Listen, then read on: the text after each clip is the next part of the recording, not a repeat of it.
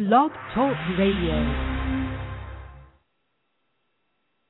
I'll answer the question.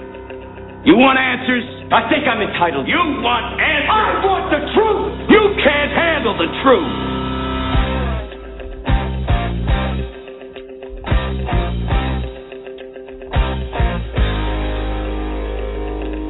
You've heard about it.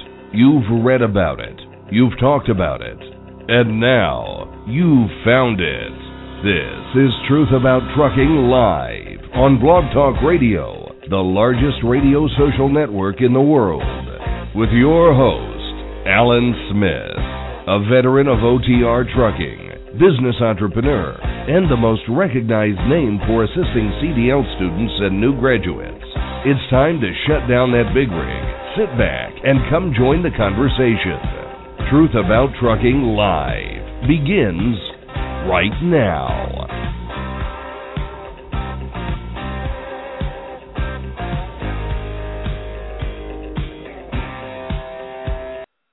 All right, and we're back. So welcome back to another broadcast of Truth About Trucking Live on Blog Talk Radio. I'm Alan Smith, along with Donna Smith, and once again, we have a great show for you this evening. We tried last week, but technical problems made us cancel to this week, so glad to have you with us, and I see you popping up on the phone lines. Appreciate it very much. Our special guest, Paul Taylor, an attorney specializing in trucking employment law at his law practice of Taylor & Associates Limited out of Burnsville, Minnesota, through the Truckers Justice Center, and they are on the web at truckersjustice.com. One little special thing we added this evening real quick, Donna, and I know you kind of have the scoop on it, and we have Hope Rivenberg going to come on here real quick and catch us up on some things, correct? That's correct. Hope met with the DOT and Congressman Tonko regarding the survey, the truck parking survey, and if everybody remembers, the survey was part of the transportation bill, MAP 21, where it was mandated that each state had to have a survey on truck parking because of the severe lack of truck parking that has been confirmed over many studies over the last 20 years. So Hope decided she was going to do her own study, and she has taken the initiative to go on with that. Helping her with her study is Desiree Wood of the Women Truckers Network. That includes, and I don't want to omit anybody, but some of the names offhand are Shelley Lichty, Sandy Talbot, Allison Morris, and I'm sure there's quite a few others. But I do believe that all of them are involved in the study as far as being part of the immediate group. So when the DOT heard about the study that Hope was doing, they did contact her and were thrilled to death about this. And she is going to be presenting this study at the 2013 Truck Drivers Social Media Convention in Kansas City on October 11th through the 13th. She'll be presenting on the 12th. That's the Saturday. So now I'm going to let her tell you how her meeting went with the DOT and Congressman Tonko up in Albany, New York, because she's on the line right now. Okay. Yeah, we have right here. Hope, welcome back to the show, and we'll just turn it over to you. Thanks, Alan. We met. I found out that in the past 7 years there was $231 million sent in for the grant, and the pot only had $34 million in it. That I found very interesting. That pretty much shows the shortage problem. They're waiting for 6 proposals to come back. They have to be back by May 1st to start the study. So you're saying that they didn't even start their study yet? No. They're still waiting for the proposals to come back to do it, for the companies to do it. Okay, so they're having companies do theirs. Apparently so, yes. Okay. Well, that doesn't sound too promising. Well, but actually, tell us. Okay, I'm going to let you go because I have questions. You know me, my mind's going a mile a minute over here, and I'll end up interrupting you. Go ahead. Oh, that's okay. Go ahead, Donna, because if you got a question, seriously. Well, first of all, I want to say, helping with that study, part of the presentation is going to be Richard Wilson and Andy Warkaba also. I mean, it's quite a group putting forth all this effort with you. I think you inspired a lot of people, Hope, by doing this, because it is quite such a huge task. And, I mean, we looked in the past, people were getting funded $500,000 to do these surveys. And this is a group of people who is passionate about the results of these surveys. So we're going to ask for a lot of driver participation and a lot of other people sharing the link for the survey once it's out there. It should be out there within a couple of weeks. Well, actually, I got on a sidetrack here. Go ahead. Tell us about the meeting. Was Congressman Tonko there? I also found out that they are trying to work with like stores along the major intersections to let the truckers park there for the night. I was not aware of that, nor was Congressman Tonko, that that's something that they were working on. He was asking what he could do to help, and I guess kind of at his point, he's really kind of at a standstill at the current moment. There's nothing he could really do. Right. And he introduced the bill back in 2009, which passed Jason's Law. Right. Mm-hmm. So it was just like I found out where DOT stood. They know what we're doing, and the congressman has been kept in the loop. Okay. Wonderful. I'm trying to think if there was. I think those were the major things. Okay, but from our conversations, DOT is pretty excited about your research and survey that's going on. DOT is extremely excited.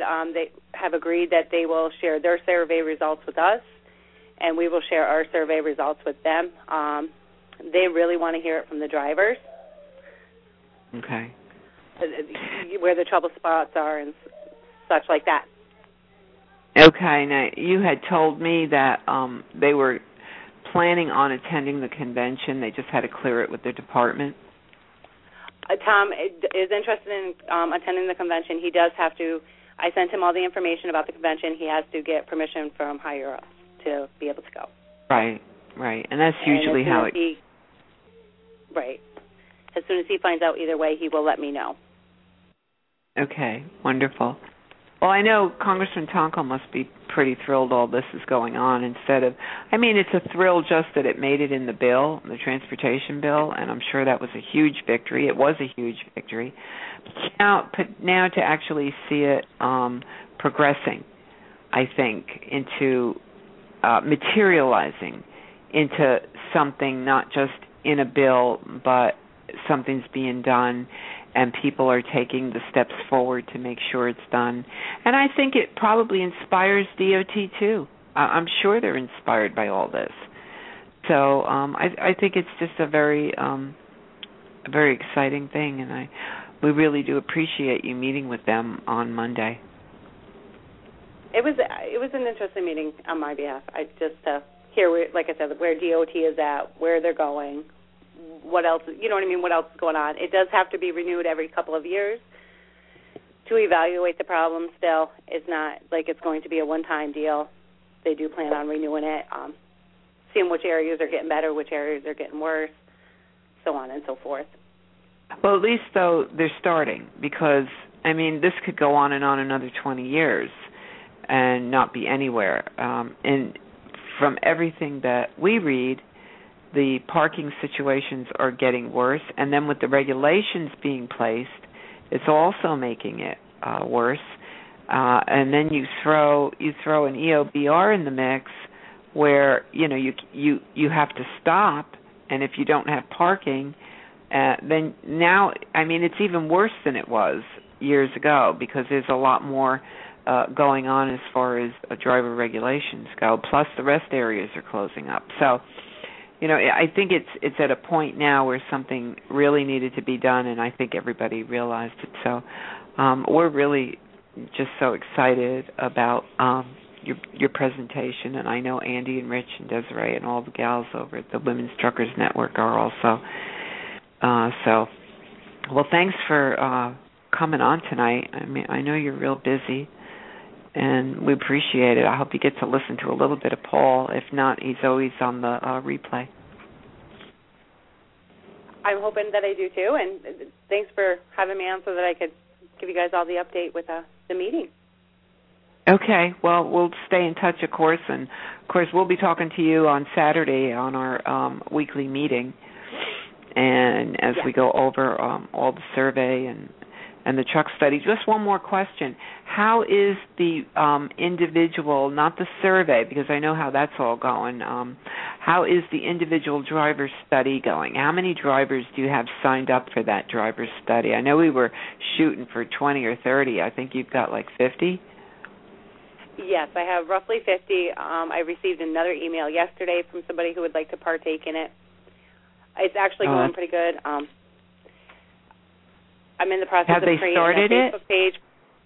Well, I'm in the process of creating a Facebook page so that the drivers at the end of the night when they're on Facebook can just go on this page, write down their troubles for the night, and, then I'll go in and take the information off it, and it's a private site. That's perfect. Is that going to be like a closed group? It is a closed group, yep. Okay, wonderful. That's great. They have to send me their information, and then I will include them in the group. Oh, that's wonderful.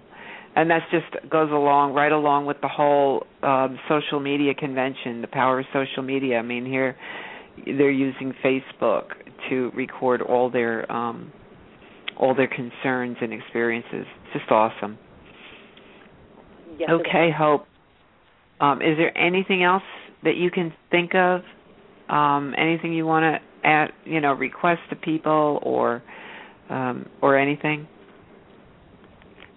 If they don't want to be part of the focus group, just please, everybody, take the survey, share the link, have your friends share the link, and take the survey.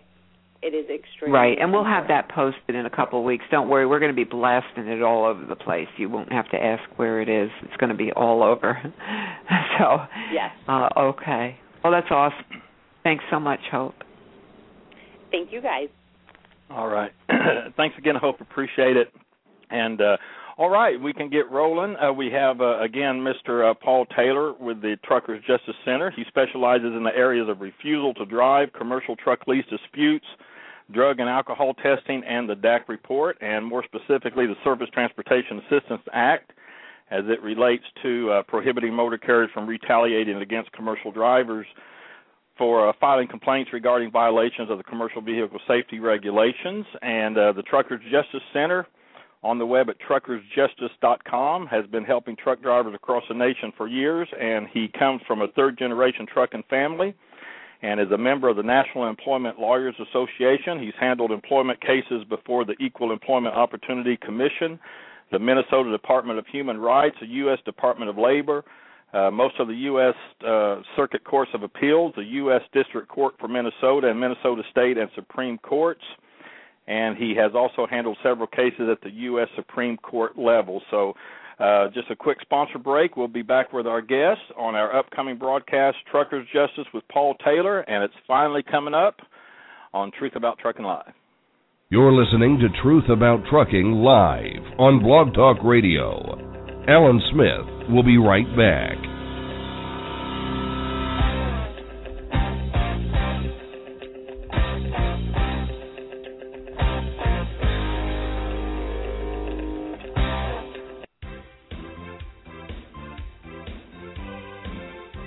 Hey everybody, Alan Smith here with Truth About Trucking Live on Blog Talk Radio. Have you been driving a big rig for a while now and considering starting your own business as an owner-operator? Well, Lone Mountain Truck Leasing offers the best lease purchase plan in the industry. With a small down payment and monthly payments around $1,000 or less, you make the monthly payment, and when the final payment is made, they hand over the title. It really is that simple. There is no big balloon payment at the end, and secondly, the truck is yours, not a lease plan under one trucking company. So if becoming an owner-operator is your goal, do it the right way. Do it the best way. Contact Lone Mountain Truck Leasing on the web at lonemountaintruck.com or give them a call toll free at 866-512-5685. That's LoneMountainTruck.com. And be sure to tell them that you heard about them on Truth About Trucking Live.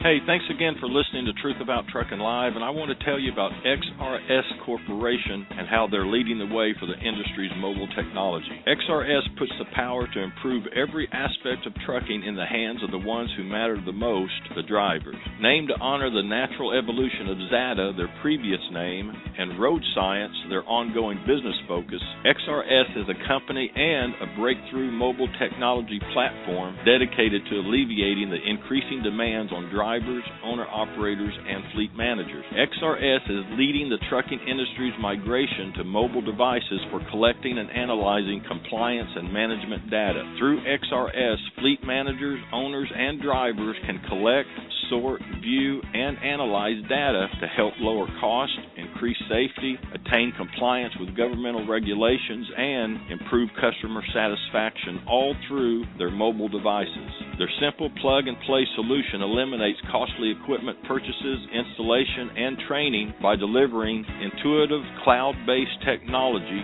built directly through all major wireless carriers to virtually any mobile device. For more information, visit them at xrscorp.com, and you can also find them on Twitter, Facebook, and YouTube. XRS Corporation, dedicated to making the life of the driver easier. Learn more about their breakthrough mobile technology platform. Check them out at xrscorp.com.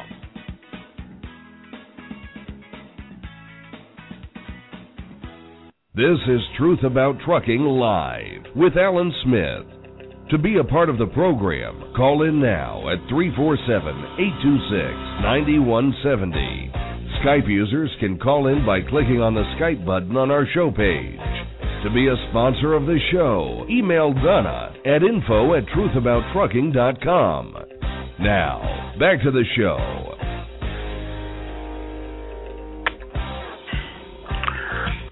All right, and here we are. Our guest this evening, Paul Taylor with the Truckers Justice Center at truckersjustice.com. And, Paul, thanks for hanging with us. Looks like we're going to get it done this week. That will be very nice. Yeah, I know Donna was talking to you earlier, and you were running out of the courthouse or something, so I know you're staying busy. We appreciate you spending the time with us this evening. Just to reiterate a little bit of what we tried to do last week, I had asked you that, you know, when we look at this Surface Transportation Assistance Act, the STAA, to me anyway, you know, just looking at the title, there's no indication that it has anything to do with driver rights, but I had asked you if drivers were coming to understand that they do have legal protection as it relates to their employment, and you had mentioned just real quickly again that you're seeing that they're discovering that more through the internet, social media, and aspects like that. Yeah, they are. It's funny. I've been an attorney 28 years and was a section director of the Transportation Lawyers Association. A section chairman, and I wasn't aware of the law until I received a call in about 1996 from Daphne Iser from Parents Against Retired Truckers, and heard her story about how a driver who was behind on his logbook, and his logbook was falsified, ended up having a microburst of sleep and killing her son and 3 others. So that kind of motivated me from being what was essentially a bill collection attorney for trucking companies into moving into this sphere, and the social media, including your websites, and a group called Teamsters for a Democratic Union, which deals with union members' rights and truck safety issues, has done a good job of educating people, and I've tried to do it on some of the internet websites. And so drivers are finding more and more about their rights under the law. The Surface Transportation Assistance Act, you're right, doesn't really, in its title, say anything about driver rights. That was the law signed by President Reagan in 1982, which gave us 80,000-pound highways on the national network and, at that time, 48-foot trailers. But it had this little provision in there that essentially states it's illegal to retaliate against a driver because the driver refuses to drive in violation of a commercial vehicle safety regulation or makes complaints which are related to violations of commercial vehicle safety regulations, either complaints to the employer or complaints to the government. So it could be something as minimal as refusing to drive without one of the required marker lamps. And we've had those kind of cases. But typically it's a driver who's tried to work with the company to get a repair made, and simply the repair doesn't get made, and he's ultimately fed up and refuses to drive. Other times it's a more critical case where there's an imminent safety hazard like an audible air leak or, brakes severely out of adjustment. So we've been able to educate drivers of their rights under that law, and that law is available to them out there to get their jobs back and seek damages and payment of attorney's fees. So the attorney fee provision allows my firm to take smaller cases where somebody might be beat out of $2,000 or $3,000. They're fired and they're back to work for more money in a month or whatever. So that attorney fee provision is important to me because it gets me paid, and it's important to drivers because it allows me to take smaller cases rather than working on just a one-third basis. But I applaud your efforts to help educate drivers in this area and to bring me to your last two social media conventions. Oh yeah, that was great, and we just got so much response, and drivers are always still telling me that they just learned so much. Last week the technical problem, I couldn't hardly hear you. You had started to say something that you had sat on the board of, I thought you said the board of the STAA. Was that correct, or you had sat on the board of what was it that you were going to say? Do you recall? I don't recall what I've been on was I was a member of the I was co-chair of the whistleblower committee of the National Employment Lawyers Association. I did one term in that area, and I'm still quite active. Well, I've gone over this STA website, and I'm certainly no attorney, but I try to understand it all. I mean, one of the big things that I see is drivers may not realize, there's certain rules, I guess, they have to abide by. I mean, one I noticed on the site was, they have to file a complaint with the Secretary of Labor not later than 180 days after the alleged violation occurred. So I guess oftentimes the time to file on such cases have passed because the driver just didn't know about any kind of time limits or anything. I mean, what are some other rules that drivers should know when considering filing a complaint with OSHA? I mean, when they feel their rights have been violated, so they don't pass any time limits or other such notice. Well, the time limit provision runs from the date the driver acquires knowledge of the act of retaliation, which sometimes may not be obvious. For example, I have the case of union drivers where they are progressively disciplined, and then they go to a grievance hearing. Well, a grievance, they might, for example, have received a firing letter on January 2nd, but they continue to work. Under most Teamster contracts, you continue to work pending the outcome of a grievance hearing. And so that 180 days can slip by because there might be several level of grievances. So if you work in a regulated profession, such as trucking, drivers should be aware that time period is going to run from the date the company says, okay, we're issuing you this firing letter, but you get to keep working. The other thing is where I talked about where it means that the act of retaliation may be more subtle, and the driver doesn't actually know about it right away. I'll give you an example. Several years ago, I had a client. His case is still pending on appeal. We've won it at two levels of the Department of Labor, and now it's going to the Court of Appeals. This driver was a driver for Maverick Transportation.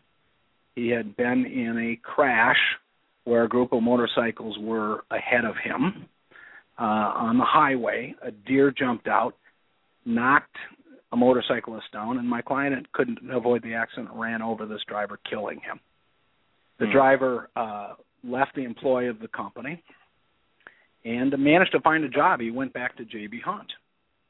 Driver's name was Albert Cantor, and he didn't find out till several years later that there had been adverse information put on his DAC report. They put on that he abandoned the truck. Well, the fact is the abandonment was he refused to drive it because it had been cited by DOT for a power steering fluid leak and I believe a brake hose not being protected against chafing, both of which are violations. They found that those didn't contribute to the crash, but after that point, after he got home, he took some time off just to deal with the stress of having run over a motorcyclist and killed him, and Maverick asked him to drive the truck quite some distance, and he refused, and they put an abandonment on his DAC report, but he didn't find out about it for several years. So sometimes we're able to revive those old claims. We couldn't contest his firing. He quit.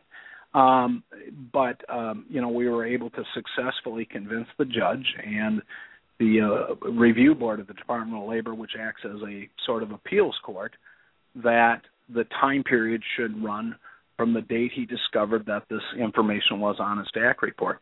The other thing that can at least partially revive a claim is, for example, if the driver maybe 2-3 years down the line, a carrier is doing their DOT-required background check and would contact the previous employer, and the employer would badmouth this driver in retaliation for his protected work refusal or his protected safety complaint. So sometimes we're able to deal with claims that are over 180 days, but it's really important that a driver act quickly and files complaint with OSHA. It can be done orally.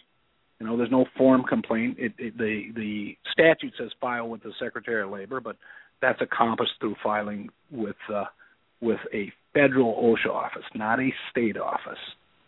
So, and there is you have to go through the OSHA process. You can't bring one of these complaints in just a regular state or federal court.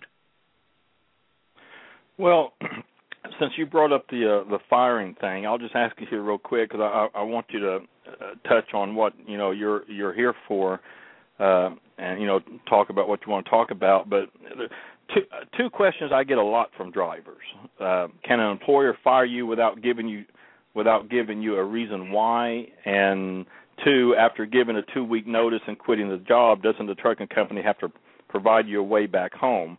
Now, I always tell them the answer to both questions is no. I mean, would you agree with that? As a general rule, yes.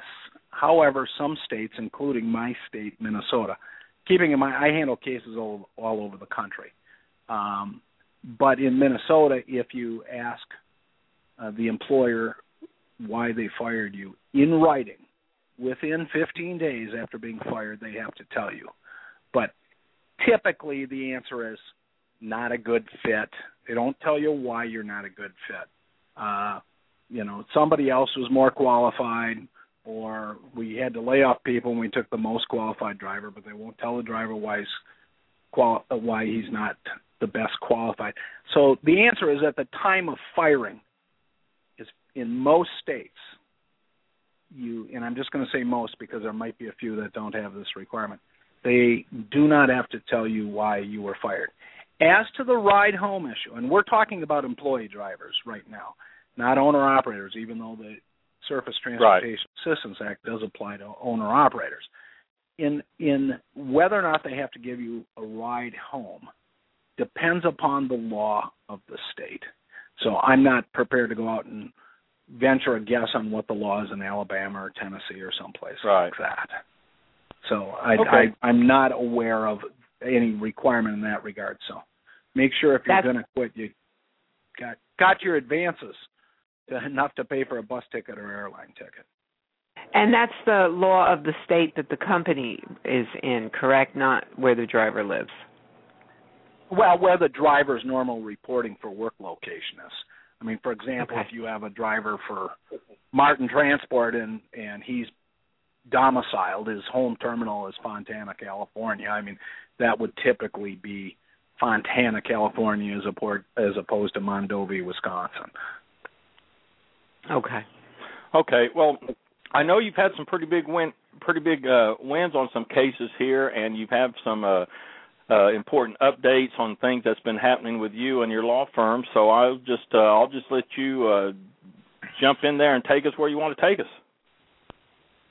Well, there's some interesting cases we've had in our firm lately, and God's been good lately. Sometimes we don't win cases, but lately things have been looking pretty good. I'll just go through 3 fairly recently decided cases. One is a case involving a driver named Robert Fink. He was a West Virginia. He's a West Virginia resident, and he drove for R&L Transfer. He drove doubles between Hagerstown and Norristown. And he had been observing bad weather reports throughout the day. He was scheduled to pull a load of doubles that night. Attempted to drive his own personal vehicle that evening. He lived about 20 miles from the terminal and had some problems driving his four-wheel drive pickup, and he booked off because of bad weather, and he was fired for that. And we were successful in winning that case. There were some concerns we had that he didn't at least make the attempt to go out, but the judge found that he acted reasonably. And doing a bad weather refusal to drive, I would counsel the drivers who are listening now or later that they should do the things that you're supposed to do. Call the state highway department. Don't necessarily rely on a forecast for 10 hours out when you refuse. Monitor the conditions up to the time of dispatch. Perhaps call in ahead of time and say, what's the weather looking like to you? What are other drivers telling you? Usually you should at least make the attempt and document these things. Print the weather reports. The NOAA.gov, NOAA, National Oceanographic and Atmospheric Administration, maintains weather reports.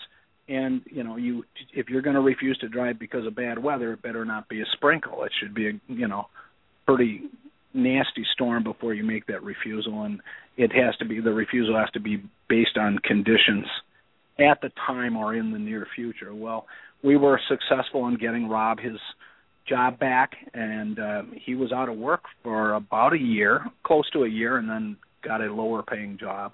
And he lost his home through foreclosure, and a lot of bad things happened. We got him back pay and about $100,000 worth of damages for mental pain, some punitive damages, and my attorney's fees. So that was a real successful win for us, and I'd say it was probably a close call. The R&L has appealed.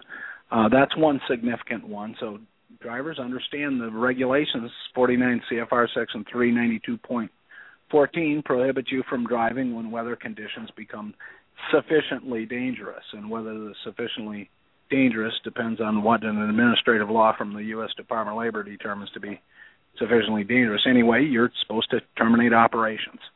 Another case that we were recently successful on at 2 levels, we're awaiting to see if they appeal, is a case called John Youngerman versus United Parcel Service. And people who think UPS is this model company are really snowed. Ask a driver who drives for them. Anyway, John had UPS uses the term have to make service or make a sort, so they have service on trailers. Anyway, John was supposed to pull a trailer from a pup from a shipper about 10 miles back to his home terminal at Earth City, Missouri, a suburb of St. Louis. He inspected the trailer. It had no tail lights. So he spent some time trying to mess with the pigtail and still couldn't get the lights to work. And he called the company and said, I'm not going to drive this because the lights are out. And they said, do the flashers work? He said, yes, they do. They said, then drive with the flashers on. And he said, then I won't be able to signal my turn.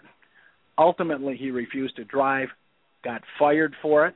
This wonderful company, we don't, with the UPS drivers I work with, we don't use the term, let's see what Brown can do for you, see what Brown will do to you.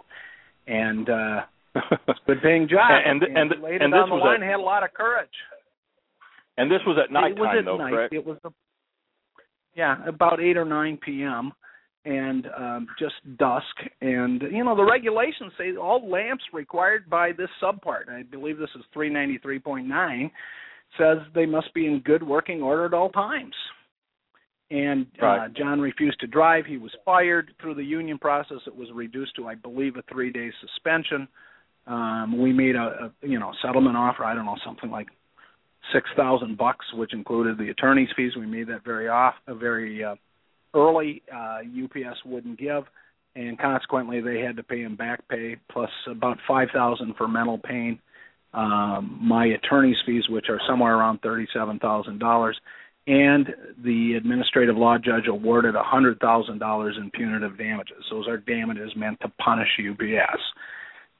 We were affirmed on appeal. We won on appeal. UPS only appealed the punitive damages award, and I don't know if they're going to appeal to the next level. Their date to appeal is up Monday. So, this goes on in big companies and small companies. And the regulations they're read literally by the court. For example, in another case, was not my case, but the regulations require windshield wipers capable of operating. Well, there was a driver who refused to drive without working windshield wipers on a sunny day and won. Who knows what the weather conditions are going to, if the weather conditions are going to change during a run. The most recent victory we've had is a case called Thomas Graff versus Cargo Express. Cargo Express is a trucking company based in Boise, Idaho. Thomas Graff is also known as TJ. He's a longtime friend of mine. I've known him for about 15 years, and just as a matter of him learning about this law through the internet and meeting me, and he knew what his rights were, and he called me before he got fired. He was directed to drive a truck with an air leak and an oil leak. Well, the regulations say, they don't say you can't drive or you may drive with a little oil leak. They said truck shall be free of leaks, oil leaks. That's what the law says. And he refused to drive it. The vehicle had been checked. It was losing air when it was parked for about an hour. It lost all air sitting, and he ultimately refused to drive it. He was threatened by the president of the company, who sent him a Qualcomm message that said, "Thomas, drive my truck or I'll get someone else who will." And ultimately he drove under threat of firing, but his initial refusal was held to be a protected work refusal by the presiding administrative law judge. Additionally, the judge found his complaints filed with Cargo Express about the oil leak and air leak were protected complaints, and found that he was fired because of those complaints. He was awarded about $65,000 in back pay. He was out of work for quite a while. And he was awarded $25,000 in mental pain and emotional distress damages. Excuse me, I take that back. $25,000 in punitive damages, and the judge ordered Cargo Express to pay his attorney's fees. I submitted my attorney fee application yesterday, so we're waiting for that. Cargo Express has not appealed the administrative law judge's decision, so we understand that they'll be cutting the check shortly. So and they also came. I don't mean to interrupt. They also came back and tried to say that he was terminated because he didn't meet their mileage requirements or something like that, right? Yeah, that was a real fairy tale. Part of winning these cases, we have our burden. That is the driver's burden, is to show that he engaged in one of these protected activities, refusing to drive based on a violation of a DOT regulation, and complaints, filing safety-related complaints. Those are what we call protected activities. So we have to have that to win. 2, we have to have what the law calls an adverse employment action, which could be blacklisting on DAC, it could be a firing, it could be a demotion, a transfer, or all of those things. And then we have to prove that there's a causal connection, that those protected activities were contributing factors played a part in the decision to fire or take some other adverse action. At that point, if we meet that burden, then the burden shifts to the employer to prove that they would have fired him anyway in the absence of his protected activities. And the burden is what the law calls clear and convincing evidence, which is a real high burden. So if we can just show that a protected activity contributed to a firing, we can, we're about 90% of the way home. In the case of Mr. Graff, TJ, the Court of Appeal, Cargo Express said he was fired for low miles. And he had lower miles because his truck was, broken real frequently. So his miles were done. But he was fired on like June 7th, and the company had a provision for warning drivers with low miles. And he had received 2 or 3 warnings, and the last one was May 31st.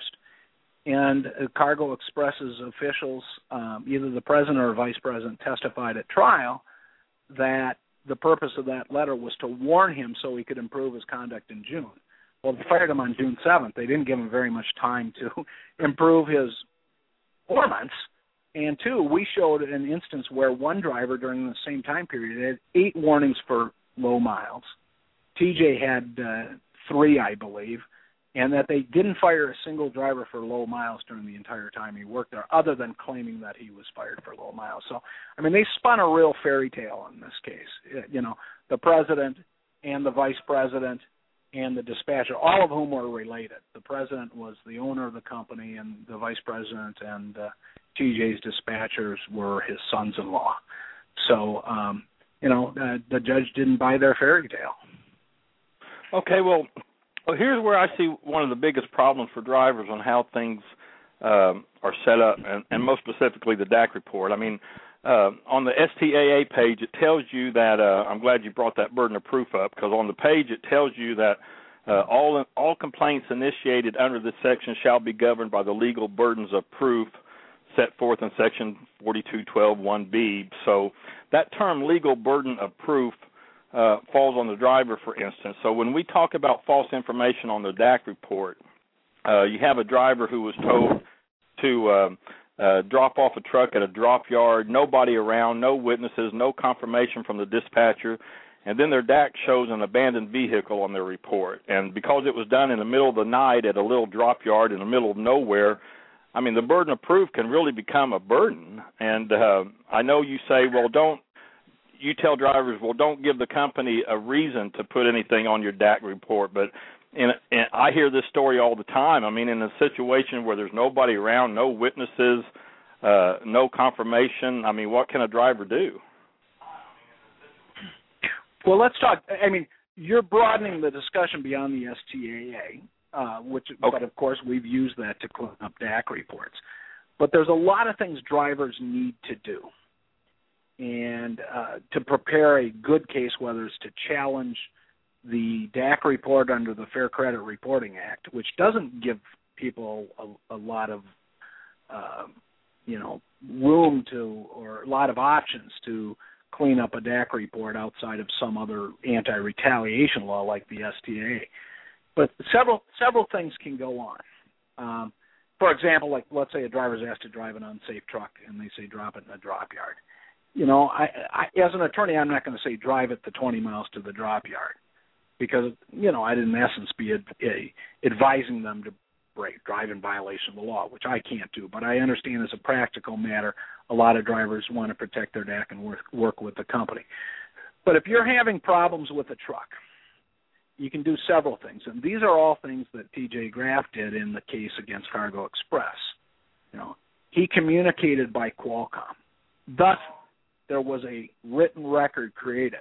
Now, mind you, those Qualcomm records are not necessarily preserved. So he had a camera, and he took photographs of his Qualcomm communications with Cargo Express. So every driver nowadays, there's no excuse, not to keep a camera with you. That camera can document bald tires. So, driver, let's show what the tread depth looks like on major groove patterns. We know the regulation. Tire has to be 2/32 on an inch on a major groove pattern. Can't have bulges, can't have belts showing. So use a camera, use a flashlight.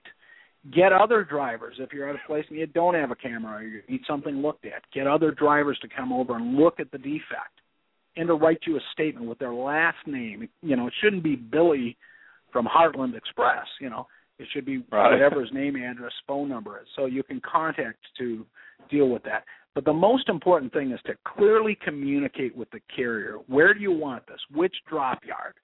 And protecting a DAC report also is sometimes doing things you don't want to do. If the truck's safe and in compliance with DOT regulations and you're sick of not getting paid, and you don't want an abandonment on your DAC report, take it to where the company directs you to. We know carriers like CR England, Martin, Heartland, other people, and they may have, your home terminal might be Indianapolis. So don't drop it in the yard in Hagerstown, unless of course it's an unsafe truck, and then you clearly communicate what's unsafe about it. This truck does not comply with the following regulations because it has bald tires or defective brakes or an audible air leak, and make those communications. The other thing to do using that Qualcomm and have it photographed is to let the carrier talk. If, for example, I have a lot of hours of service cases, and I've had drivers call me as these things are happening, and I can give them advice on what to put on the Qualcomm. But, for example, driver might send a Qualcomm message that says, I've got 300 miles to go and my 14 hours is up in 45 minutes. What do you want me to do? And you get the response that says, well, get it there and then take your break. Well, then communicate back, I'm not willing to do that. What else would you have me to do? Put the burden on the carrier to tell you what to do. And if they give you an illegal instruction, well, then you've got some pretty good evidence should they attempt to blacklist you with DAC or fire you. Well, I bring that up because the two things I get so many emails a day now I can't even cover them all, and Donna sees me as too. well too. Yeah, I'm sure you do. The ones that I see the most about DAC is the abandoned vehicle and the quit under load. I just had a driver write me a few days ago. He gives us 2 weeks notice. He picks up a load on Friday, which is the last day of his 2 weeks. The load doesn't deliver until the next Tuesday. He takes the load to his home terminal, drops off everything, keys, logs, paperwork. Everything's perfect. He catches a cab to the airport. He thinks everything's fine. Comes to find out later that the company places a quit under load on his DAC. So it's just things like that and I'm glad you said it's not just the big companies, because this was just a smaller company. So that's the reason I wanted to ask you that, because those are the two things I hear mostly about DAC. Then take the dispatch. Give the notice. Give the 2-week notice. If they give you a load on Friday and it's a pre-plan, decline it and send them a Qualcomm that says,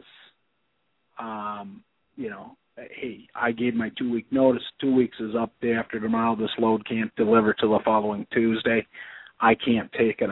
That's the good documentation route. Really, in the worst case scenario, you deliver the load anyway. You deliver it anyway, because this is, there aren't a lot of, I have drivers call me with DAC problems every single day.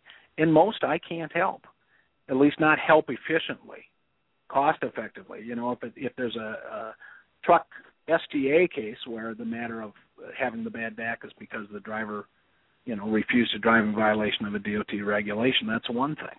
But it's a matter of preserving, your DAC, because we know a bad DAC report will ruin you. You'll be driving a garbage truck in New Jersey for a couple of years. It's an abandonment on a DAC report. It probably has the same effect as a positive controlled substance or alcohol test when it comes to getting hired. The accident information, while we're talking about DAC reports, I have lots of drivers call me, well, that wasn't preventable. Well, maybe it really was. Could some reasonable person find that the accident was preventable? Most issues of whether an accident is preventable or non-preventable is a matter of opinion. And the trucking company is entitled to post its opinion on a DAC report. I usually tell drivers that a non-preventable accident is one where you have the right-of-way going through an intersection and the drunk driver T-bones you at 90 miles per hour by running through a red light. I mean, that clearly is not preventable. The rest of the stuff, there's really a broad range of what's preventable and non-preventable. Although sometimes even that issue of opinion, we're able to persuade trucking companies in a rare case to change it. So, what's the first, keeping that abandonment off? Go ahead. I was just going to say, what's the first step a driver should take? You know, if they're willing to go forward under a violation. I mean, should they, before they even contact you, should they first file a complaint with OSHA? Have that on file first? Well, I would prefer. I, of course, would always prefer that they contact me before the complaint is filed. Okay. I've seen complaints by drivers who represent themselves, and it's a bunch of gobbledygook, and it might be 20 pages long. You know, I'm able to write one that a complaint that looks like a lawsuit filed in a trial court and lays out the issues concisely. The other thing is a driver, by filing his own complaint, he does so at his peril. He might say something like, I'm not looking for mental pain, back pay, or my job back. I'm just looking for back pay, what they owed me when they fired me.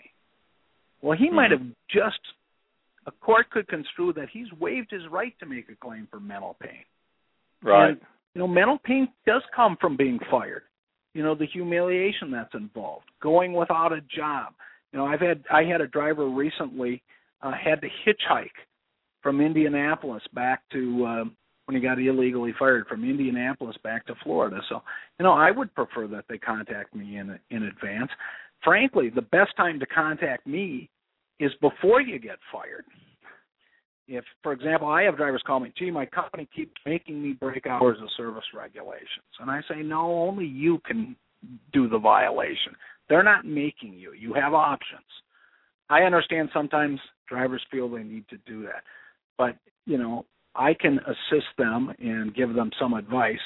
A, stop falsifying immediately. I know this is less the case with electronic logs, but stop falsifying immediately. Send a Qualcomm to the company now that says you're going to no longer violate hours of service regulations. You know, then when it comes up the next time and they're, 2 hours from destination and they're out of hours and the company's saying go on, I can give them a little advice on what to do, what to put on the Qualcomm. So that's the best time to call, and I can give them some advice on starting to document. And I'm not necessarily trolling for business here. A lot of times, if you put that on the Qualcomm, I have 2 hours to go. I'm out on my 14 or out on my 70, whatever it is. I'm not going to do that. Now, the company knows there's a written record now with the Qualcomm, and they might just stop, at least for a little while, from doing that, and the driver keeps his job, or at least has enough time to keep his job quit and protect his DAC report. So my preference is that they not go immediately to OSHA, unless, of course, it's the 179th day and they can't reach me because it's only 180 days from the date of retaliation to file. So, but in most cases, I would prefer that they contact me, before or, immediately after they've been fired, and we can put together a complaint. I have a pretty good knowledge of the regulations that would apply, and we can move forward. Yeah, and well, Donna, that only makes sense too, because best way to put it, I guess, is just don't try to represent yourself. No, absolutely. Like he said, you're going to say things. People oversay things in general, not just trucking and everything, but they tend to just keep talking and talking, and that's what they want you to do, is just keep talking. So I absolutely, I can totally see that. But I know a lot of people do get angry and they contact OSHA and make a complaint. Okay, well, Paul, let me just. Well, and a lot of them quit. Go ahead. Oh no, you go ahead. Well, I'm just going to set you up a lot of people, when this is happening to them, they quit, and then they want to bring a claim, and that's pretty tough to bring a claim that you've been fired when you've quit. So, yeah. You know, it just kind of turns back. You know, they use it against them. But yeah, go ahead. Let me, if you don't mind, I'd like to talk about a few things that I do when screening whether there's a good case. Sure. And God loves truckers, and I love truckers, and sometimes they frustrate me. Okay. And without truckers, we wouldn't have food on the table, and I wouldn't have a law practice. I'd be doing wills and divorces, which are pretty distasteful to me. When a driver calls me, he'll typically want to tell me his whole story. But I typically can screen a case in at least 5 minutes to tell whether or not they have a case. And when they call me, and they're welcome to, I get calls at 10 at night. Don't call after 10 at night. The number that's listed on my website is my cell phone. But I'll say, is this a long story or a short story? And they'll say it's a long story. And I said, well, let's do the 5-minute version. And I'll say, were you fired? Yes. Okay, we can go to line 2. How long ago? 3 years ago. I said, I can't help you, partner. And I will go through an explanation why, because there's 180-day statute of limitations to file with OSHA. But, okay, now we'll go to line 2 because it's timely. And then I'll ask a question such as, who's the carrier? And if it's a one-truck owner-operator who's in Atlanta and doesn't have a working cell phone, that's probably one I'm going to pass on, because there has to be a realistic chance of me getting paid. I don't work for free. I work for less than I could if I worked for a truck line, but I don't work for free. The other side has to pay me because most drivers who have been fired don't have any money. And then I'll say a question like this. And I'll say, listen very carefully. I don't want to know why you think you got fired. I want to know why the employer says they fired you.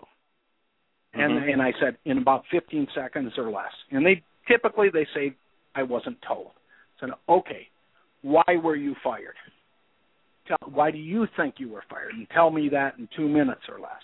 More or less, this is what I do. And that's the screening process. And, if they tell me, on April 13th, I refused to run because I wouldn't drive in violation of hours of service, and I was fired on the 14th. I said, okay, we may have something here. And, and then I explore the issue. Where were you? What town did you have to go to? When did you get the dispatch? Was it going to be close, or was it clearly going to violate? And I can engage in a discussion of the merits of the case. The next subject I go to, is usually fees and how I charge. And then several important things we deal with, and that is their obligation to me in a case. And part of that is you got to have a working cell phone. If your cell phone gets disconnected because you don't have money, that's not my fault. I have to be able to reach you. And you got to keep me with an address, and you need to check in periodically, and you have to be in it for the long run. Although about 80% of these cases settle, and settle in, within 6 to 8 months, if you're going to go to trial and through all the appeals, you got to be in it for up to 5 years. And a lot of people just simply don't want that. I don't want it either, but it's a reality of the legal system. The final thing I discuss with them are goals. And the driver has to conform their goals to mine. And the goal is to get a clean DAC and get some money. Because pretty much, if you don't want your job back, the court can't give you much more than money. And I've had drivers who have said, I wanted them to shut this company down. I said, well, an administrative law judge from the Department of Labor or an OSHA investigator cannot shut down a trucking company. I've had other people tell me they wanted to write a book. Other guys tell me they wanted to make the company suffer and spend lots of money. Other people who said they wanted to be on TV. I had one driver who said he wanted to be the Karen Silkwood, who kind of predates Aaron Brockovich. He wanted to be the Karen Silkwood of the trucking industry. Those aren't good goals. Those are goals that I'm going to pass on a case. And the other thing people have to understand is that as an attorney, we have to be concise, and they have to get to the point when I'm dealing with them. And sometimes I'm not going to be able to return calls right away if I'm in trial. But the expectations have to be in these cases to get a modest amount of money and a clean back report. Because they've heard T.J. Graff was awarded $90,000 doesn't mean we're always going to get that. Doesn't mean their case is as good. Might mean there's a different judge. And there's about 48 judges of the Department of Labor, and I've had cases before all of them. So understand that in a settlement, which eliminates risk, nobody loses. I'm not afraid to go to trial, but there's a risk you're going to lose. And, the driver may think he's got just this great case, and I may say, your case is lousy or weak, or here's your problem areas. Settlement is risk assessment. What am I going to win if I win? And it's rare to ring the bell and get everything you're looking for. I mean, we've done it big in 17 years of doing cases under this law, 16 or 17. We've really rung the bell maybe 5 times. We've done well.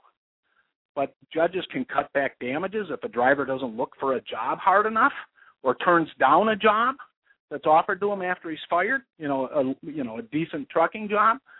And those are all things that affect the case. And I tell them most of all, the judge might not believe you. He might believe them. And that's a big risk.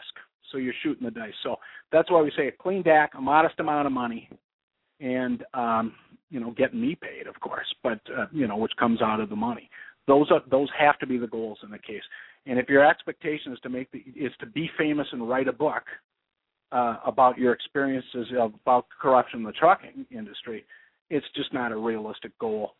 At least they'll be on their own if they want to bring one of those cases.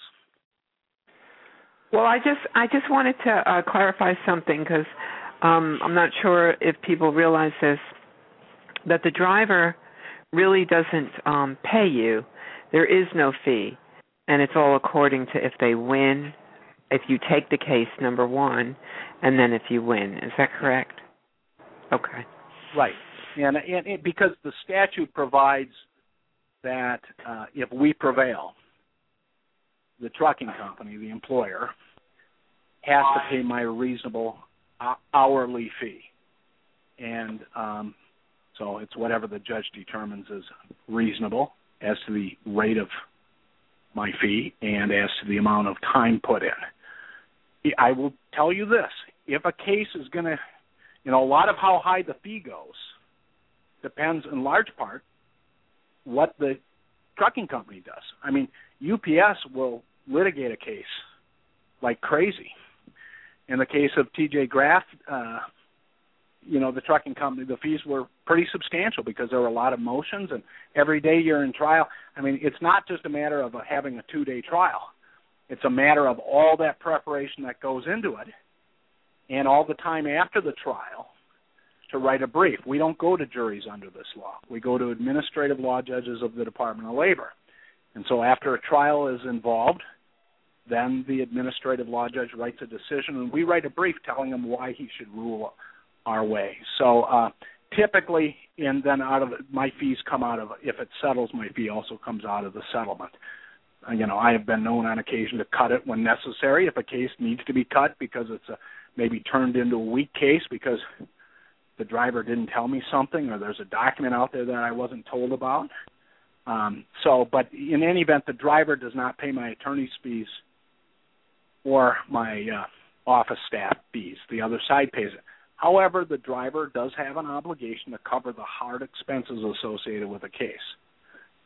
If I come to them and say, I want to depose your dispatcher, and a deposition is where we ask questions in advance with a court reporter present, no judge.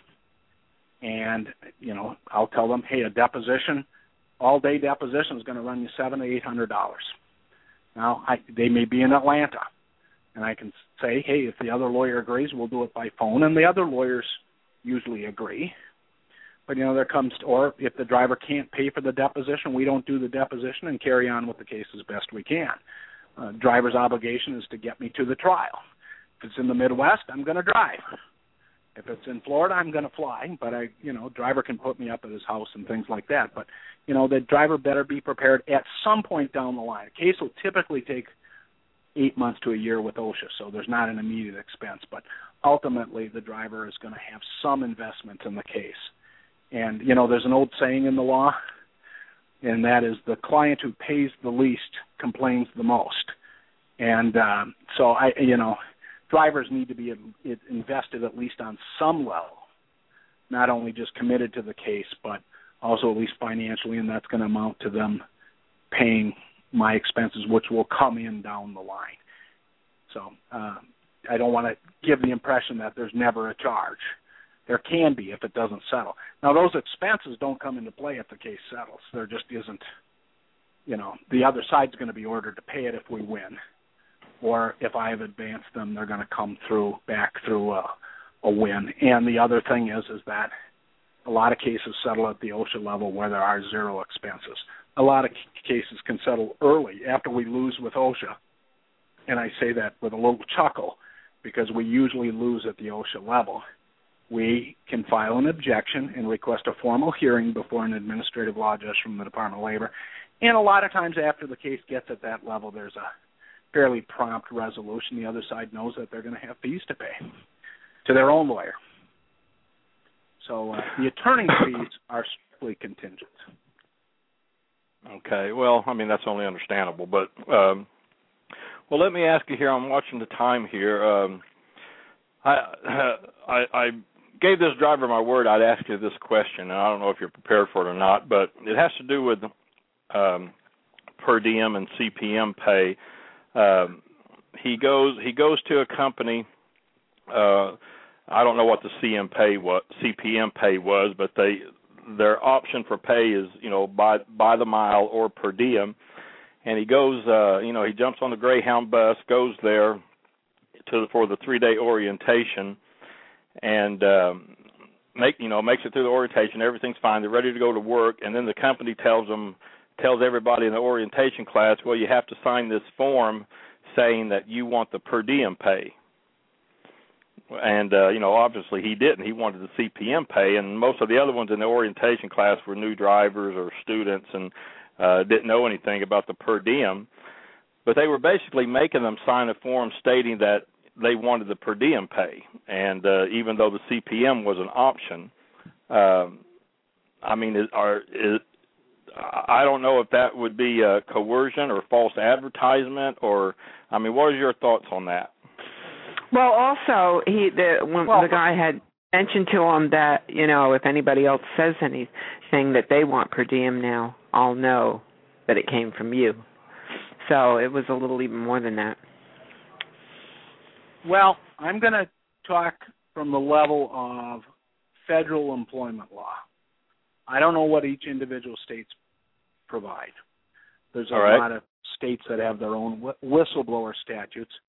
And if there's some illegality about the per diem, and we'll talk about per diem in a minute, but if there's an illegality to what the company is requesting, that complaining about the practice of per diem, if it's an illegal per diem structure, then the driver might have a claim under a state law, a whistleblower claim.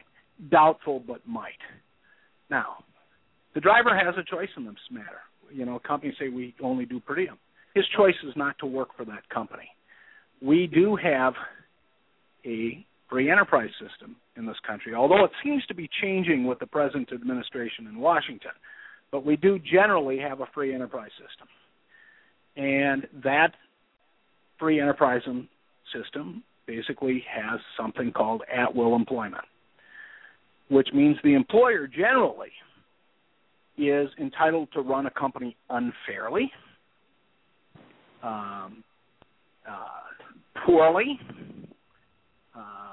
entitled to hire his niece as a driver because he'd rather have relatives working there, entitled to only hire people who drive Chevrolets, all sorts of examples. But he can't run it illegally. And most per diem plans would not be illegal. I had the benefit, because I knew this issue was coming, and I had some working knowledge of per diem, although I got to admit that, somebody should really consult their own tax professional. I called mine. I called Willis & Associates, my accountants in Burnsville, because I also can claim per diem. Per diem, first of all, the IRS has per diem schedules. It says you can get X per day when you're away from home. There can either be a national rate, and sometimes you can also take the state claim, okay? So let's say, for example, IRS allows $56 per day for an individual, an employed individual, who isn't reimbursed actual expenses. They can claim X per day, and if they sleep overnight in that location, they can claim an additional amount more. So let's take a hypothetical, $80 a day per diem according to IRS schedules. Now, but let's take a trucking company that pays per diem of 15 cents. Now, to the extent the driver is getting paid per diem from the trucking company as part of his pay schedule, to the extent that per diem he or she gets, exceeds the IRS per diem. Let's say he gets $10 today or $100 today for per diem, and IRS allows $56. He's going to have to pay income tax on that extra $44. And he can't deduct his actual expenses because he's already received a reimbursement for what is through the per diem from the trucking company. It's not an exact number of reimbursement, but to the extent that he's overpaid in per diem for what he's actually claiming, you can't claim the expenses twice. So consider this. If you got $100 per diem paid for today, and you're paying $56, you're allowed $56 under the IRS schedule, you got $44 in per diem. You can't deduct your cell phone. You can't deduct your motel bill because you've already received the per diem as reimbursement. The other important thing is the driver is going to pay income tax on that extra portion, and he's going to have nothing contributed in the form of Social Security for that extra amount. Now, just one other thing about per diem. And I know I run into drivers all the time, frequently anyway, who are paid strictly on a 1099. There's no wage. And the trucking company calls them an independent contractor. Well, the trucking company owns the truck, tells you where to go, where to pick up loads, where to get it repaired, and things of that nature. You are not an independent contractor, particularly when you have no risk in the game other than your pay. You're not absorbing losses and things of that nature, and you don't have a lot of independent decision-making. So that's not employment. It means it has to be subject, to the extent that there is wage involved, it's subject to withholding. So just keep that in mind. Drivers should keep that in mind. But as long as the per diem pay plan is not shoving everything into per diem, or the vast majority. Say, for example, there's a payment plan of, say, 22 cents a mile for wage and 13 cents for per diem.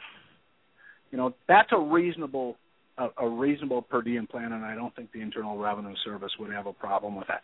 Mind you, you should contact these guys. I'm generally an employment lawyer, so they should contact a tax professional when they do their return for really specific advice. So don't necessarily rely on what I tell you. But if that driver doesn't, I don't see there's a retaliation issue involved in the scenario you presented. Well, let me set it up this way. Okay, I'm in Florida. I talk to a trucking company in Kentucky, and Kentucky's just off the top of my head. And I say, well, okay, yeah, I'm interested in going to work for you. How do you pay? And they tell me, well, you have the option of per diem or 34 cents a mile. And I say, okay, sounds good. So I grab the Greyhound bus, go up there, and I want the 34 cents a mile. And then the last day of orientation, they hit me with, well, you have to sign this form saying you want per diem. Now, and you're talking, Alan, under your scenario, exclusively per diem, nothing else? And the per diem should be per diem. And exclusively under per diem. I mean, and the per diem the per diem that they have is legal and it's fine. It's just your standard basic per diem. But but they told me that I had the option of per diem or CPM on the phone. But now that I'm there, now that they put me on a Greyhound and I'm there and I'm ready to go to work, now they tell me, well, no, you have to sign this form saying you want per diem. And that you want exclusively per diem? In other words, a per diem might be 38 cents a mile. Well, first of all, calling it on that basis with no withholding whatsoever, I don't think the trucking company can do that, because a portion of that is, it's got to be reasonably determined to be waged. They're not an independent contractor.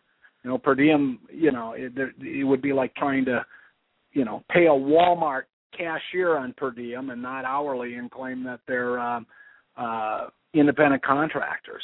I mean, drivers are entitled to at least a minimum wage also. People think that the drivers are not subject to the Fair Labor Standards Act. They are entitled to the minimum wage provision of the Fair Labor Standards Act. So I think that kind of scheme where they invite you up on kind of a bait and switch. First of all, could there be a false advertising claim? Sure. I think the driver going to work on straight per diem would be crazy, because the next thing you know, he'd find himself, maybe crazy is too strong of a word, but I think he would be misguided to go on a straight per diem, because he's not going to have any of his tax withholdings, and when it comes time to pay estimated taxes, he might be out of money, and he's going to face all those penalties and interest from the IRS. The best solution in that case is turn around and go home. Is there a false advertising claim? Maybe. I don't know enough about that area of the law, but part of having a lawsuit claim is not just having liability, but having there be damages. So what's his damages for? A bus ticket and 2 days' worth of wages? I think a lawyer is unlikely to touch that kind of false advertising claim. Although there are class action attorneys over there, but to have a class action, the practice has to be widespread, and the members of the class have to have been dealt with uniformly or in a similar fashion. So I wouldn't think there would be much of a claim in that case. Okay. And if drivers don't like the pay structure, their option is not to work for that company. Right. I understand that. It's just a scenario of being told that you had the two options, and then once you're there, I didn't know if coercion would fit in there. Okay. Well, I know it's a case-to-case basis, but don't get me wrong. There could be a false advertising claim there, but I don't think there's a lot of money behind it. The thing is, right. Talk. Yeah. And this goes back to checking out carriers before you apply there. And I will just say this: I have sued trucking companies that I believe are kind of rotten to the core. The real corrupt ones, massive hours of service, bad equipment, things of that nature. And I've sued trucking companies that are generally pretty good, but have some dispatchers or other people who make some mistakes. So, if you go on the internet and you go to some of these websites like Truckers Report or ripoffreport.com, you're going to see some things on there that are negative about some trucking companies that I consider to be fairly decent. But, there's the matter of checking out a trucking company, and whenever all the feedback is negative, then, drivers should probably stay away from that trucking company. Or, if somebody wants to go to work for a trucking company, ask a driver who works there. Ask 10 drivers who work there. Ask clearly what the pay structure is. I think the scenario you gave me is probably a rare scenario. How do you ask them on the phone how they pay as part of that per diem? And, there's nothing like good research. Don't rely on the carrier's advertising to say they're going to make you a successful owner-operator when you got three months of having the CDL, and you're going to lease a truck from their leasing affiliate and lease it back onto the trucking company and make a lot of money. Those are, if those deals were so good, the trucking company would put employee drivers in there and keep all the money for themselves. Right. Well, I'm hearing that more and more from drivers where they're given the option of CPM or per diem, and then once they're there, they're told only per diem. But all right, let's see. What is it, about 8:20? Okay.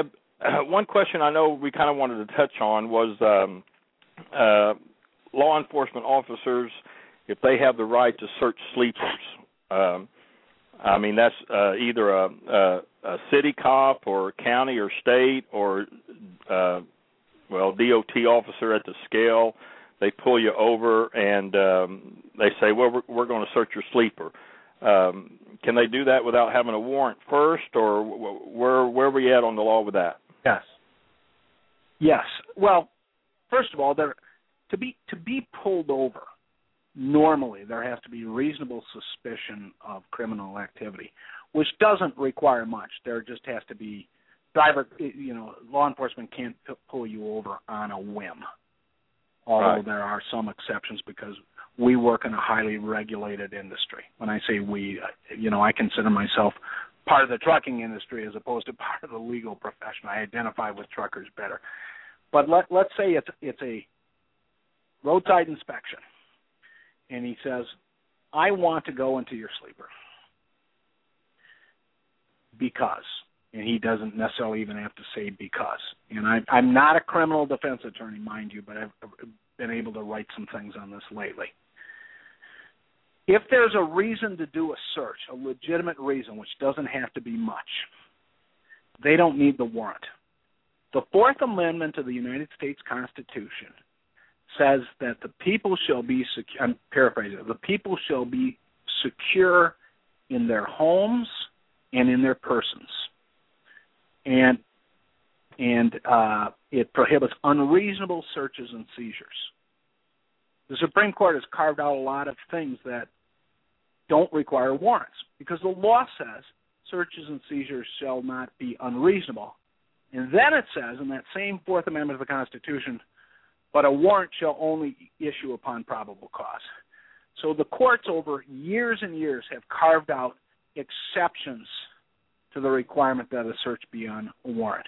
For example, hot pursuit. You're chasing down a criminal. He might have a gun. You need to search him when the cop tackles him, if the cop can do that, or things of that nature. Other things would be, for example, if somebody is pulled over at a traffic stop for speeding, the police officer has the right to search that person to protect himself, the cop, and search the area around him to protect him from where the person pulled over might otherwise reach for a weapon. Now, in the case of truck drivers, first of all, the courts, at least in cases involving motorhomes, have said that even in that case, where it's clearly somebody's home, that there is a lesser level of requiring a warrant. They've essentially said a warrant is not required because essentially because if the cop goes to get a warrant, that motor home might be 200 miles away by the time he gets to the courthouse and gets the warrant typed up and presents it to a judge for signature. So in the case of a truck unit, that's at least the courts. Not saying I agree with this. I'm saying what the status is of the law.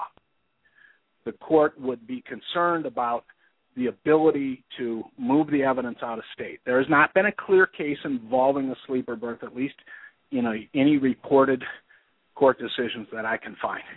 The second thing is that a sleeper berth is used for sleeping. It's not normally the complete home of the individual, although in some cases it could be.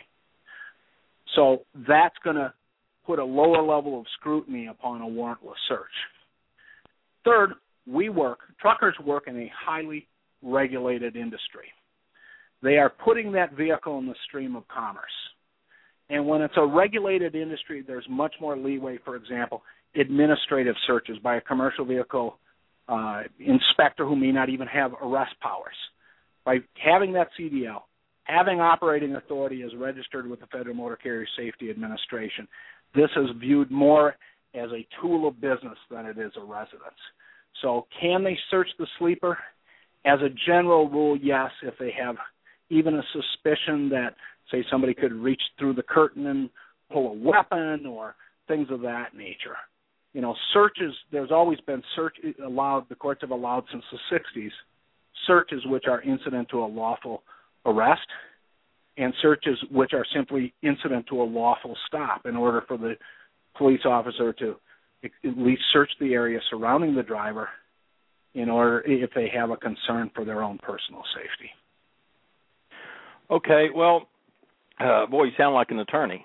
All right, so I don't know if that's a compliment or not. I try to make the law understandable for drivers and try not to. No, you did fine. I was just okay. So I'm thinking, okay, you're driving along and you have a tail light out. State officer pulls you over. And I used to be a police officer, so I know after they get you out of the truck, one of the first questions they're going to ask you is there anybody else in the truck? And I say no. And the only reason I've been pulled over is the tail light out. And so he asked me, is there anybody else in the truck? I say no. Later on, he wants to search the truck and the sleeper. I mean, what would be the reasonable cause? Well, he's got a tail light. There might be some concern that there's somebody in there, that the driver is lying to him, and he might need to go search it for purposes of protecting himself. And the threat that there might be somebody in there with a weapon or without a weapon who could harm him. So, I mean, I would say that that's pretty much... there's cases that hold you can open a trunk of a car incident to a lawful arrest. If they believe there's contraband. There may not be a reason in this case to believe there's contraband, but in a sleeper unit there might be somebody else in there who could harm the officer. Yeah, well, I know as an officer before, I mean, they can always come say, well, the way he was talking, his body language, I was under the impression, the belief that there was somebody in there. There's always, I mean, I guess the best thing to do, if you don't have anything to hide, there's no reason to tell them no anyway. But, go ahead. They're going to search it anyway, Alan. You tell them no, They're going to search it anyway. Yeah, right. So figure that they're going to do it, and if they find something, you can deal with fighting it later. I mean, you can tell them no, or no, but I know you're going to go ahead and do it anyway. And leave it at that, without getting smart with them. Oh, yeah. Yeah, well, I mean, I was just going to say, Donna, the way I look at that is, I mean, like I said, if you don't have anything to hide, no reason to say no. Well, I think, can you hear me? Yeah. Oh, okay. Yes. I think a lot of people are just angry the fact that they're even put in that position where they have to. They probably don't have anything to hide, but they're just angry. Like, they feel like their privacy has been invaded, an invasion of privacy type of thing, and a lot of them are very frustrated with all the regulations, and then to have to be subjected to that kind of behavior. I think there's a lot of frustration in general with truck drivers, and I think that's an example of something that just puts them over the top. Well, and that's a good point. Paul just... Yeah. Oh, no, I was just going to say that's a good point about the invasion of privacy, but like you said, I mean, they are regulated. They're out there in the commerce, so do they really have privacy? Well, there's also the Constitution doesn't have the Constitution doesn't say anything about there being a right to privacy, as we've known from the endless debate of one particularly hot social issue. But do you have privacy? You have the right to be protected against unreasonable searches and seizures. And right now, the criminal law. A lot of things changed. In the late 50s and early 60s. We came up with the Miranda rights having to be read. Indigent people are entitled under a case called Gideon versus Wainwright to have legal defense pointed for them. Criminal law developed heavily in the 60s to give people more rights, and then in the 70s, there was a new Chief Justice and a couple more appointments, and things have changed. And we probably have fewer, in the criminal area, probably have fewer protections than there used to be. That being said, criminal law changes slowly. They don't make, vast pronouncements The Supreme Court rarely makes a vast pronouncement on something. They do things incrementally. And so you have these principles, you have to be read your Miranda rights if you're a suspect. Well, now they have what are called persons of interest, which they used to be called suspects. But a person of interest doesn't have to be read as Miranda rights if it's clearly just part of an investigation. So we have these exceptions that have come out of the court. Right now, in my opinion, I'm kind of I follow the Supreme Court and what they do in most areas, in the area of constitutional law, even though, it doesn't always affect my employment law practice. Right now, there are no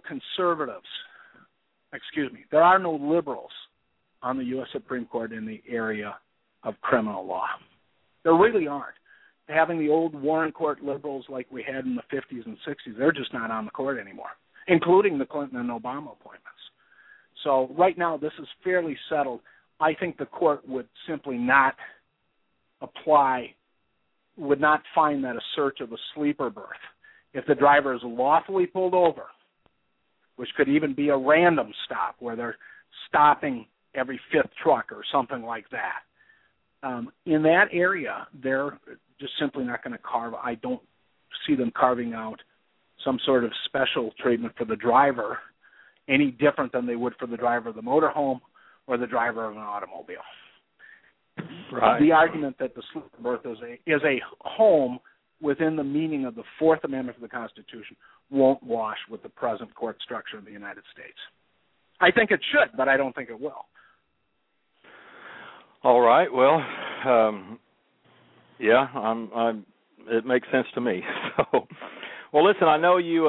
I know we had you till 8:30, so I know you got to run. But I tell you, to make it all simple, I would just say, hey, you have a question about your rights, contact you at truckersjusticecenter.com. That would be the best thing to do. That'll work, and my phone is 651-454-5800. I'm on it now. They can call me. Okay, and that's on the website. That's on the website too, as well, right? It is. Yep. Okay. Well, listen, yes, I appreciate you. I appreciate you coming on, and we'll do this again. And thanks for your time. And we'll see you in Kansas City, Thanks, Paul. It's been my pleasure. Indeed, you will. Thanks. Take care. Good night. Thanks. All right. Thanks again. Boy, I tell you, Donna, there's a lot to this law, huh? There really is. It's not as, I mean, a lot of the things, because I heard that thing many times, well, this is my home, and they, recite the Fourth Amendment, but it just won't hold water, and that is not a definition of a home, and if you've chosen that to be your home, that's one thing, but... Well, it's interesting he brings up the Constitution because it even goes into as deep as that, but there's always that reasonable suspicion, and having been a police officer and a deputy sheriff, that's really just all they need is reasonable suspicion because that officer has to protect themselves, and that's a stranger they pulled over. They have no idea who they are or what they. But. Yeah, I have to admit I was still a little surprised on that. But as he explained it, he explains it well. You've been doing this a long time, and he's definitely one of the best, as far as this employment law for truckers. He grew up. I don't know if many people know, but he put himself through law school as a dispatcher, and I'm assuming that was with his family business. But he's been doing this a long time. He's good at what he does. Well, I think the evidence of that is the amount of wins he gets. And Paul isn't going to take a case unless, it's a good case. And so many times, a driver thinks he has a good case, but then when you really investigate what's happened and what did you do and all the questions, like he said, within the screening, he realizes that, it's not a good case. So... Yeah, I wrote all those down. I wrote down his 5 questions and his goals, and so that looks like a future post, But like he said, he can sum it up in 5 minutes. Because I've had some people email me and say, "Well, I contacted Paul Taylor, and in about 2 minutes, he told me I didn't have a case," and they were kind of frustrated. But he can. I mean, he'll know within 5 minutes. So, but it's good. The advice he gives for the, it's that burden of proof that, I've also answered emails, and I try to stick to that burden of proof. You've got to have that burden of proof, like photos of the Qualcomm messages, like Paul said. And last year he was at the convention, and he took a good look at that video dash cam from video-cam.com. Uh-huh. And he said, oh, yeah, man, this is great. If drivers had this thing, it would make his job a whole lot easier. So it's that recording and getting it down and having that evidence in hand that, that's going to help you build your case. Oh, absolutely. And I'll tell you what, he's a great advocate for the driver, I'll say that, and we're really thrilled to be able to have him and people like him. He's more of an advocate for truckers than he is for attorneys. So. Yeah. But appreciate him coming on. So listen, I tell you what, we'll take a quick sponsor break here, be back, and we'll wrap it up here on Truth About Trucking Live. Stay with us. There's a lot of copycats out there, but there's only one. Truth About Trucking Live. Don't go anywhere. Alan will be right back.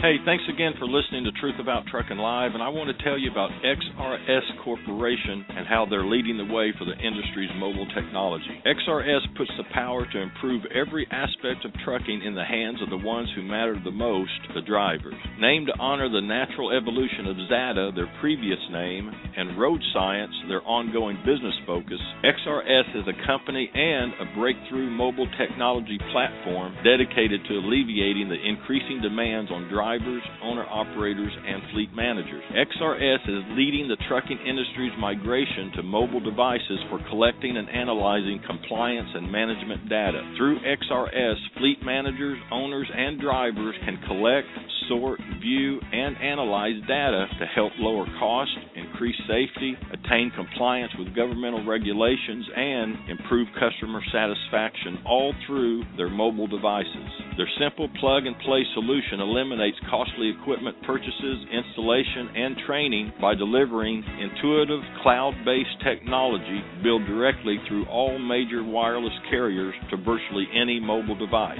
For more information, visit them at xrscorp.com, and you can also find them on Twitter, Facebook, and YouTube. XRS Corporation, dedicated to making the life of the driver easier. Learn more about their breakthrough mobile technology platform. Check them out at xrscorp.com.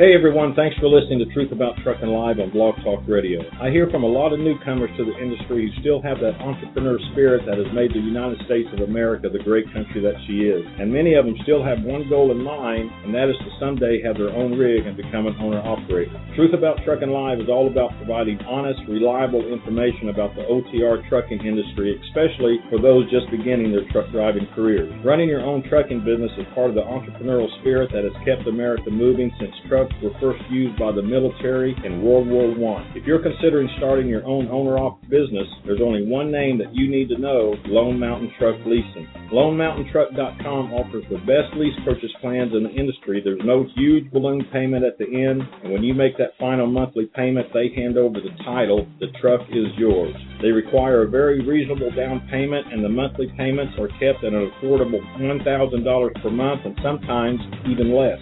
A great inventory to choose from, including Peterbilts, Volvos, Internationals, and Freightliners, and all of their trucks are mechanically checked out, dependable, and ready to go to work. And unlike trucking company leases, if you choose to change motor carriers, the truck goes with you. It's your truck. Check them out at LoneMountainTruck.com or give them a call toll-free, 866-512-5685. LoneMountainTruck.com, the honest guys with the sweet lease deals. LoneMountainTruck.com.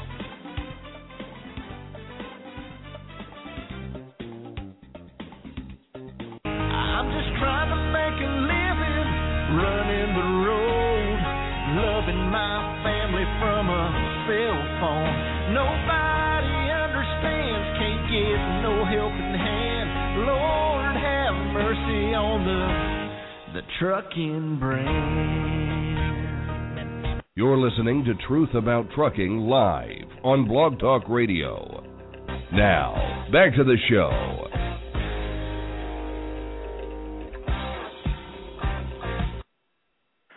All right, Donna. Hey, I don't know. I mean, we didn't get a chance to even chat before the show. Do you have any announcements or reports or anything? No, I just want to talk about the Truck Drivers Social Media Convention just for a couple of minutes. Remind everybody that it's, again, in Kansas City, Missouri at Harrah's on October 11th through the 13th. Tickets, again, this year are $99. And everybody says, well, what do you get with your ticket? Well, you get an awful lot with your ticket. You get your meals, and these are really, anybody will tell you from last year, the food was outrageous at Harrah's. All the information, the speakers, your truck parking, your entry to the Pride in Your Ride truck contest, which is sponsored by Rigs and Rides magazine. You get refreshments in between, snacks. And also, this year we'll have close to, I would say, about $8,000 worth of prizes from Go Truck Stop and Cobra Electronics, who is a gold sponsor this year. They have been sponsoring, this is their third year.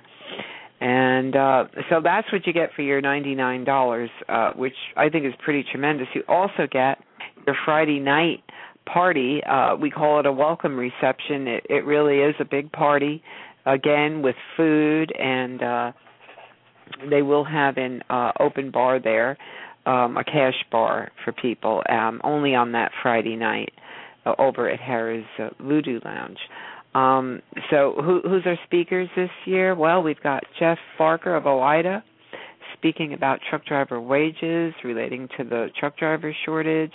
We have Hope Rivenberg, Rich Wilson, Andy Warkaba presenting the truck driver parking issue and Jason's Law. Hope was on earlier on the show this afternoon talking about the DOT meeting she had on Monday regarding the survey and study she's doing. So this is going to be a tremendous presentation. We also have Jim Bouchard, who is our social media inspirational speaker. He is on the social media on Twitter. He's Think Like a Black Belt. Think Like a Black Belt, and he's just a tremendous speaker and inspirationalist. And if you ever, we have his book, which is Think Like a Black Belt, and it talks all about how he got to be where he is. No matter what your circumstances are, you can overcome them. So he's going to have a tremendous presentation also. Our special guests this year are going to be Desiree Wood of the Women's Trucker Network, and I also want to mention that she's been working with Sandy Talbot and Shelley Lichty and Allison Morris on that truck driver study. And we have, again, for the third year, Kyla Lieberg of Truckers Against Trafficking. And she'll be spreading the awareness. Kyla was a speaker last year. She's been a nominee for the Making a Difference Award for the last 2 years, which brings me to the Making a Difference Award. It's called the Jason Rivenberg Making a Difference Award. And this year's nominees or candidates to vote for are Richard Wilson of Trans Products, Kathy Cass of A Trucker's Wife, and also Randall Doan of Deaf Truckers United. They were all nominated. They had the most nominations, and now we'll be voting for them. Again, the Pride in Your Ride truck contest. It's not how pretty your truck is. It's how well you maintain it, cleaned and shined, and just an all-around appearance of your truck. And there's some pretty nice prizes for that, plus a trophy award. So this is a 3-day event that everybody who walks away says, this is the best thing I've ever been to. and it's really hard to describe it otherwise. It's the uniting of the industry, networking, it's learning social media, learning about the issues, and above all, it really is honoring the professional driver. So again, that's October 11th through the 13th, Kansas City, Missouri at Harris, and the website is www.truckingsocialmedia.com. And I know I've been saying it, but the new website we're hoping will be up by May 1st. So it's quite a nice website. Well, and with all that, but what's really priceless about this convention is all the people that's there. I mean, you have drivers, you have executives and officers of very good trucking companies, regulatory. I mean, we have Richard Wilson, regulatory expert, going to be there. Our guest tonight, Paul Taylor, attorney. I mean, these are the people that you're going to rub shoulders with for 3 days. So, I mean, how often do you get to spend 3 days with an attorney and not get a big bill? So, I mean, it's the socializing and networking, talking to everybody that really, Don, I consider really priceless. I mean, oh, it is. How often can you sit down with an attorney or a regulatory expert or an officer of a very good large motor carrier and talk? I mean, that's pretty priceless in my book. Right. There's people from all areas of the trucking industry who attend this, and we're talking about government agencies, really a vast array of representing the trucking industry. I mean, good possibility DOT is going to be there? Yeah, right? Absolutely. Last year the FMCSA was there. So this is a very popular event, and people, when they leave it, I know we over-deliver. The event is over-deliver, and they don't expect it to be as good as it is, and then they're really shocked. You can tell because the buzz on social media for about a month after it's over is still going on. So that's always a good sign. I would like to mention some of our sponsors. Only take a second. Cobra Electronics, OIDA, Lone Mountain Truck Leasing, Trucker Lawyers, Rem Bennett and more, TruckerToTrucker.com, Go Truck Stop, Rigs and Rides Magazine, XRS, Lake Cumberland, CDL Training, Real Women in Trucking, Pixel Digital Media, Go CDL Jobs, Truck Drivers MoneySavingTips.com, and TransportWatch.com. And we've got a few more ready to be moved through for next week. So we hope to see everybody there. Just go to the website. You can get your tickets there, or you can sign up for more information. And we hope to see you in Kansas City in October. Yep, sounds good. It'll be here before we know it. And so that will do it for this week. Thanks for joining us, everyone on the phone line. Everybody was just listening tonight, Donna. I guess I don't know if they wanted to call in, but they were sure listening, so we appreciate it. And be sure to bookmark us and add us to your favorites and follow the show so you'll be notified of upcoming broadcasts. And you can follow us on Twitter, the Twitter and Facebook. The links are right there on our Blog Talk Radio page. And thanks again to Paul Taylor of the Truckers Justice Center. And you can find them at truckersjustice.com. And we will leave you with a song that got the entire industry hopping a few years back. Haven't played it in a while. Performed by John Johnson and written by David Ayers and Barry Allen of Allen and Ayers Productions. Here's a song that was actually recognized as a national anthem for the trucking industry when the big rigs don't roll. So until next time, on behalf of Donna Smith, AskTheTrucker.com, TruthAboutTrucking.com, TruckingSocialMedia.com, Blog Talk Radio, and Truth About Trucking Live, I'm Alan Smith. Drive safe, and thanks for listening.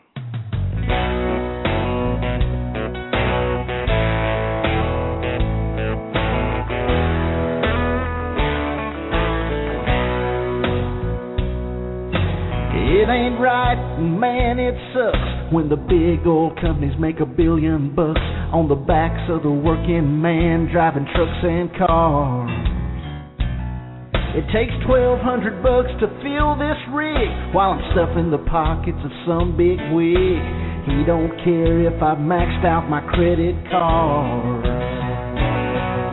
The only trick I get for my truck is the jack in the price when I fill it up. It's like pumping my money down an endless hole. But what they gonna do when the big rigs don't roll? Tell me what they gonna do when the big rigs don't roll.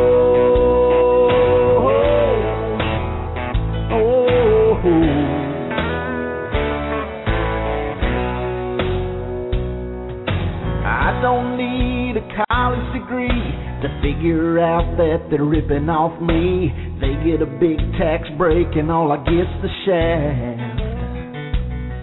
Insurance goes up if my credit is down. If I sink any lower, I'm gonna drown. And I ain't getting no help from a bureaucrat, no.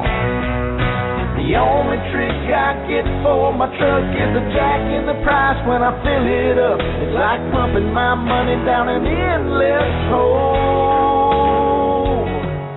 But what they gonna do when the big rigs don't roll? Tell me what they gonna do when the big rigs don't roll. If mama hadn't taught me the golden rule, I'd tell those big wigs what to do with the nozzle on the pump where I get my gas.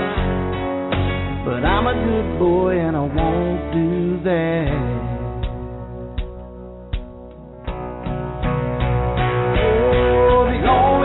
I get for my truck is a jack in the price when I fill it up. It's like pumping my money down an endless hole. But what they gonna do when the big rigs don't roll? Tell me what they gonna do when the big rigs don't roll?